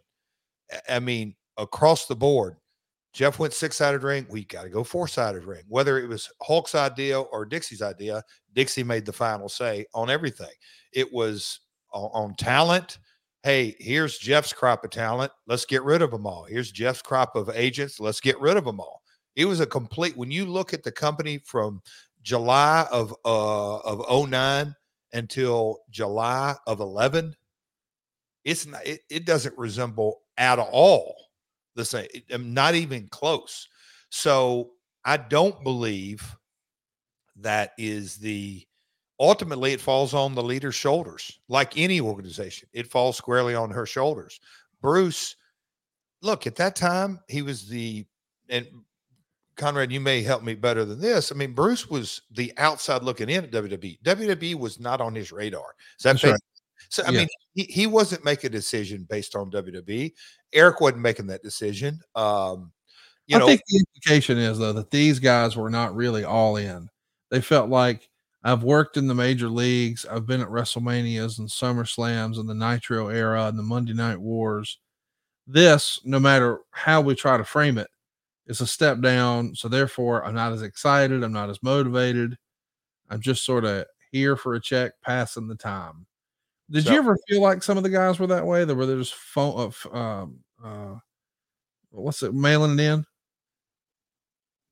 So here was kind of my perception of that. That's what Dixie thought. Okay. And I say that with all due respect, that whatever was built over the last 7 years, oh, well, they're saying, you know, they just, there was no, like, I had been to WCW and WWF and had success, but in my mind, hell no, we're not WWE, but rightly so, we're the alternative. We are building our own brand and our own paychecks and our own promotion and our own culture, and I'm damn happy to do it. And let's keep on moving down this track. I said it many times. No, guys, we're not number two. We're the alternative. But we make a lot of freaking money being the alternative, and the opportunities will continue to come our way if we stay the course. And they were. And look, were we selling out arenas? No. But were we making money? Yes, we were. And so I think the simple term was having a little gratitude of where we were at was not in Dixie's mindset. Unfortunately, that to me is how I viewed it. If she, I don't, you know, for whatever reason, just the radical changes put us in the financial death spiral. Those are facts. Boy, here's a question that feels like it's from the DVDR sleaze thread from back in the day. I feel bad for even asking it. Oh, you do not. Here we go. No, I do, because it's about somebody who's no longer with us, who you and I both held in high regard. But this has been out there long enough, and nobody's ever officially addressed it and squashed it. I assume it's going to be squashed. Here we go. Aldo 13S says there are some rather seedy stories relating to Bob Ryder and some of the boys in TNA, and it suggested that he abused his position of power, exchanging favors for pushes. Without going into further detail, can Jeff provide any comment on these stories? And Jeff, I'm not saying that's accurate, but I am saying that was message board fodder 25 years ago. Yep. And I don't know that it was fair, and I don't know what you can share, but the floor is yours to respond to that however you'd like. I think I texted you this over the weekend, not about Bob Ryder, but about when you're successful. Yeah. That with that comes criticism, fair or unfair. I'll say this, and you know, I think Bob would chuckle at this today, him hearing this. But whether it's me and JB or Abyss, you know, the Banny Rooster at times would rear its ugly head. And Bob felt very, very attached to the brand because he was there day one, from day one. And so Bob's style of doing business or negotiating, I'll call it territorial. And so I think a lot of times Bob would use the words my, or it would come across wrong, and not so much we as in my, and he ruffled feathers a lot of times with folks, but he also came from that, I'll call it that message board world. And you know, now today we would know it as Reddit. It can get very opinionated and can kind of go off the deep end, like Twitter, like any form of social media. But Bob, so silly rumors, but I heard them as well too. My dad actually came up to me one time and kind of addressed all that. I said, Dad, go have a conversation with Bob and you'll know. He goes, I know, but Bob just gets himself so wound up. And I mean, Bob would literally, on those contracts that Panda would make him sign, you know, talent would come in on the asylum for one-offs, and Panda didn't want anybody going to the ring unless they had signed the release. Yeah. Bob's job was to do that. Sometimes Bob had to get a little wiry to get those things done. Like, you're going to sign this or you can't go out on the TV. And look, of course we would back him up, but Bob would take matters into his own hands and get a little bit out of shape. And that's where the term little Banny Rooster, he'd get a little upset and cackle a little bit, but no, it's all BS. Well, let's debunk something else, or let's confirm it. This is a controversial one. Teddy says, does Jeff have any heat or issues with Vampiro? I was watching the Vampiro documentary on Tubi, and I noticed him and Jarrett having words at the AAA show. Now, if this is the same documentary I saw, I think this is the AAA show where I think the phrase you like to use is, fell out of the canoe. Tip the canoe. Tip the canoe. And that called on, it's obviously not a red letter day. It was a bad day. Yeah. I look back on it, and I mean this out of all sincerity. It's one of the days that began to wake me up.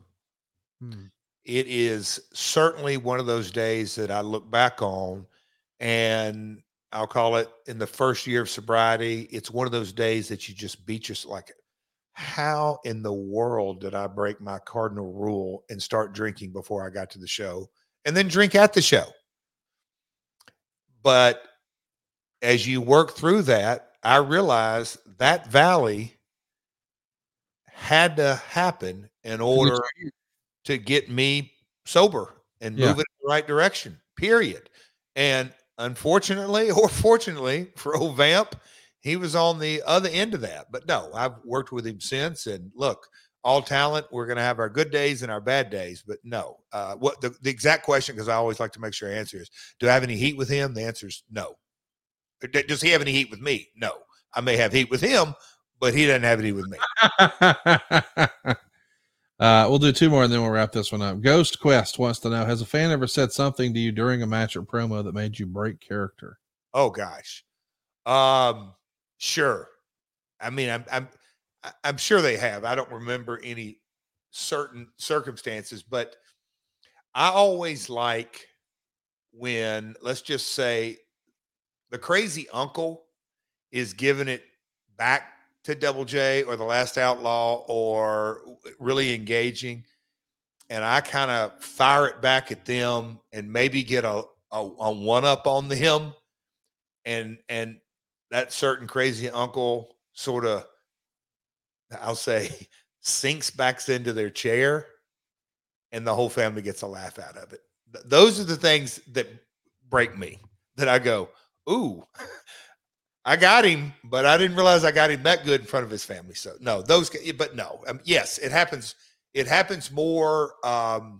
It happened more back in the day at spot shows and stuff like that, non-televised events. But sure, the fan interaction is always so spontaneous. You never know what you're going to get. I like when you do over the top and you become the Double J character, the Last Outlaw.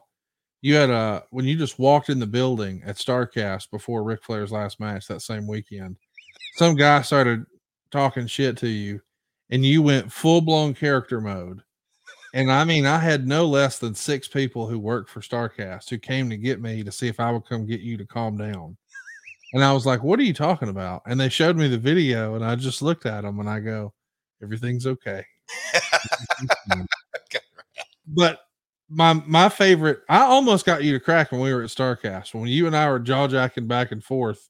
There was one time where you looked at me and I could tell it was everything you had not to laugh. I don't even remember what got it, but I remember we locked eyes once and you non-verbally said, you motherfucker, give me just a minute. Well, I can tell you this much. When our better halves took it to another level. Oh yeah. And it went to a fever pitch, but as it began to kind of subside, I think I might have caught your eye and going, yeah, pal, you sure you want to do this? You sure you want to promote this show? Egan beating the shit out of Karen and Karen dropping F-bombs. Yeah, I mean, as she's getting pulled away, I'll fucking kill you. Plain as day on the pay-per-view. It's unbelievable. All right, one last one. We'll end on a high note. It's been a while since we've done this, but Richie Ray says, do you still have the letter your dad wrote talking about love and appreciation of one another? Yes. Yeah, I've got a couple of letters. He wrote me a letter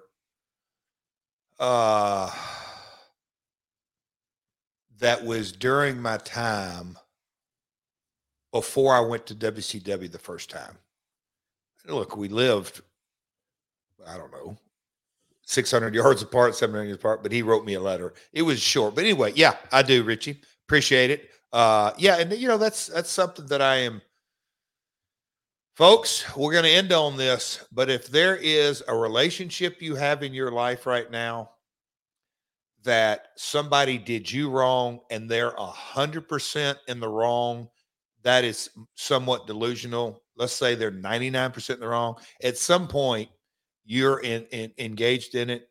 Make amends, because, buddy, there is a awesome feeling in reconciling relationships, because I am so grateful I did with my dad several years ago. But, I think about, man, how lucky I am that I got to reconcile with him. Last few years were great, and that's how I remember him. Well, we appreciate the time today. We did a little hashtag Ask Jeff Anything. We'll be back with our regularly scheduled programming next week. In the meantime, you can catch us on YouTube. That's My World on YouTube.com. You can also catch lots of great merch and swag and things like that for us over at boxofgimmicks.com. You can advertise here on the program at advertisewithjarrett.com. And we'd love to have your feedback and your questions. We're pretty active on all forms of social media. It's at My World Pod. And we'll see you guys next Tuesday and every Tuesday right here on My World. Peace. Eric Bischoff here again, telling you about our friends over at SaveWithConrad.com. Now, Conrad's always talking about how they are helping homeowners save money, but did you know that Conrad and his team can also help you become a homeowner? They make the home buying process more enjoyable than, I don't know, making out with Stephanie and Linda. Ouch! But don't take my word for it. I'm Willie Proctor, and I'm from Martinsburg, West Virginia. I came with Save with Conrad to buy my first home. Once I listened to the podcast, I heard other testimonials and how easy it was. So, and that was the whole process for me here, was wanting for convenience. Oh, it was a pleasure. I mean, it was like working with family. It really was. Like, being from West Virginia, it's all about family here, and that's what it was like working with Conrad's team. I worked with Larry, Holly, and Francis, and it was just like, I thought I was talking to my aunt or, talking to my dad. It was a great experience. Yeah, this is actually the house I grew up in. So that was kind of the whole thing. And my mom was moving to South Carolina. She got stressed out about what to do with the house, how she was going to sell it, get rid of everything. And I thought, you know what, I didn't want to see the house go. But at the same time, I wanted to make the process easy for me and easy for my mom. And working with Larry and the team, they made it easy for both of us. Hi, this is Willie Proctor, and I just bought my first house with SaveWithConrad.com. And unlike the dirt sheets, we're not making this up. Check out all the 5-star reviews. Go to SaveWithConrad.com and do it today. You'll be grateful you did. NMLS number 65084, Equal Housing Lender. Woo! John brings his skewed sense of humor. Jeff brings tips to cut strokes off your next round. Together, it's those weekend golf guys. They'll pay a lot of money to PXG and Titleist and Callaway and on and on and on, right? How many yards do you think you're going to pick up with that extra driver? I think I can get an extra 5 to 10. What if I give you 15 to 20? You pay me more. Jeff Smith teaches on a sliding scale. Those Weekend Golf Guys, the podcast, part of the Believe Network. Just search BLEAV on YouTube or wherever you listen.